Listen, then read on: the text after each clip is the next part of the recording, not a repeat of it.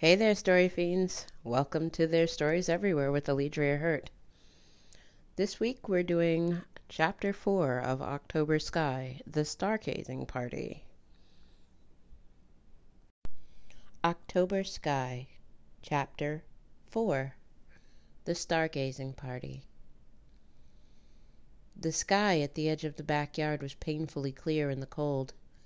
Emma looked up at the spread of stars with wonder. No matter how many times she gazed at the sky, she always found herself wondering at what she saw. Beauty incarnate. Maman moved around somewhere behind her, coaching guests on the proper places to look to see certain astral features. They awaited the true star of the evening, a constellation called the Well.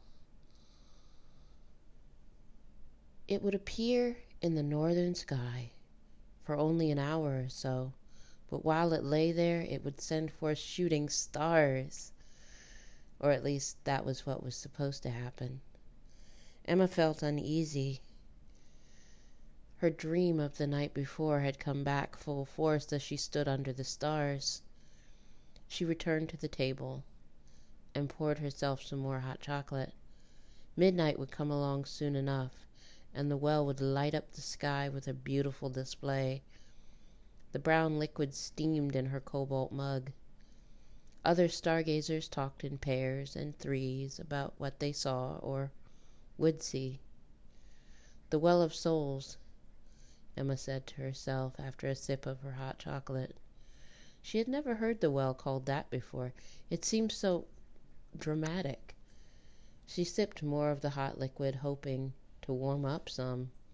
The biting cold of late October seeped into her bones, despite her coat, though making waiting for midnight a misery. Turning back to the group, she counted heads. 12 people, not including herself, milled around in the backyard with cups of hot cocoa or a cookie gripped in their mitts. A couple wore binoculars like she did. A telescope had been set up at the end of the grounds and pointed in the general direction the well would be seen in. Emma checked her phone for the time. 11:55. Any minute now. She trained her eyes on the northern heavens and waited. Supposedly you could see the well with your naked eye when it first appeared in a flash, but she didn't want to take chances of missing it. Picking up her binoculars, she shifted the viewfinder to make the stars bigger and brighter. As she waited, she found herself breathing shallow. It was hardly the first time she had seen it, but it seemed special every year, as if it were true magic. "It's time," someone said. Everyone turned their eyes to the sky. In a sky full of bright, beautiful stars. Nothing unusual showed. Emma held her breath. Any moment now. Nothing. Letting out her breath in a slow sigh, Emma tried to catch the eye of her grandmother. The older woman said something in a low voice, and the group nearest to her began to move inside. Emma wasn't with them. She stayed outside, waiting, hoping for the moment that didn't come. Maman put a hand on her arm once everyone had gone inside. "Come on." "Maman, what happened?" "I don't know, dear, but I have a strong feeling this is not good." A rhythmic thudding woke Emma from her sleep. The man in the mirror had returned. He beat on the glass from inside the mirror and sought her attention. When she sat up, he said, "The well.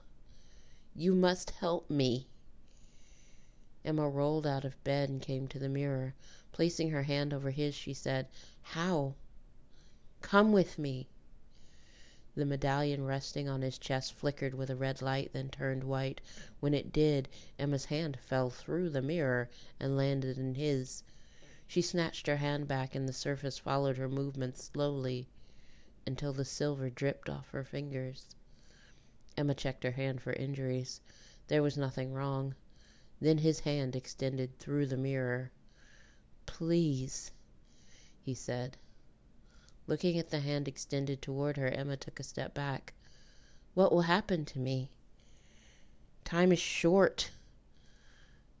"Are you certain? The spell sent me here. You must be the one I seek. Help me." The medallion's light began to fade like a sun ray caught in a cloud. With 2 strides, Emma moved forward and grabbed a hold of the man's hand. He drew her through a chilly curtain to stand before him. Putting her feet on the floor, Emma was reminded that she wore neither shoes nor socks. She could hear Maman scolding her for letting something so simple pass her by. "Who are you?" Emma asked. "I am Cedric, and you are the one who will save us all." October Sky, Chapter 4, The Stargazing Party. So what did you think? Things are making a bit of a turn. I very much enjoy astronomy and astrology. Just, seeing what the stars are doing and how they are affecting our lives. So for the well to be a constellation that only appears once a year just seemed like a very interesting way to go about things. Now, of course, you may disagree with me.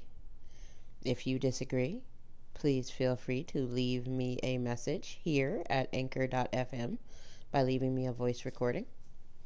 You can email me at alidria@alidriahurt.com. You can tweet me on Twitter at Our Lady of Ashes. I've just recently started playing around on Pinterest. You can find me Alidria Hurt on Pinterest. Or, if you didn't find anything interesting at all about it, there's no need to send me anything at all. Let me know how you enjoyed it. Thanks, guys. Have a good night.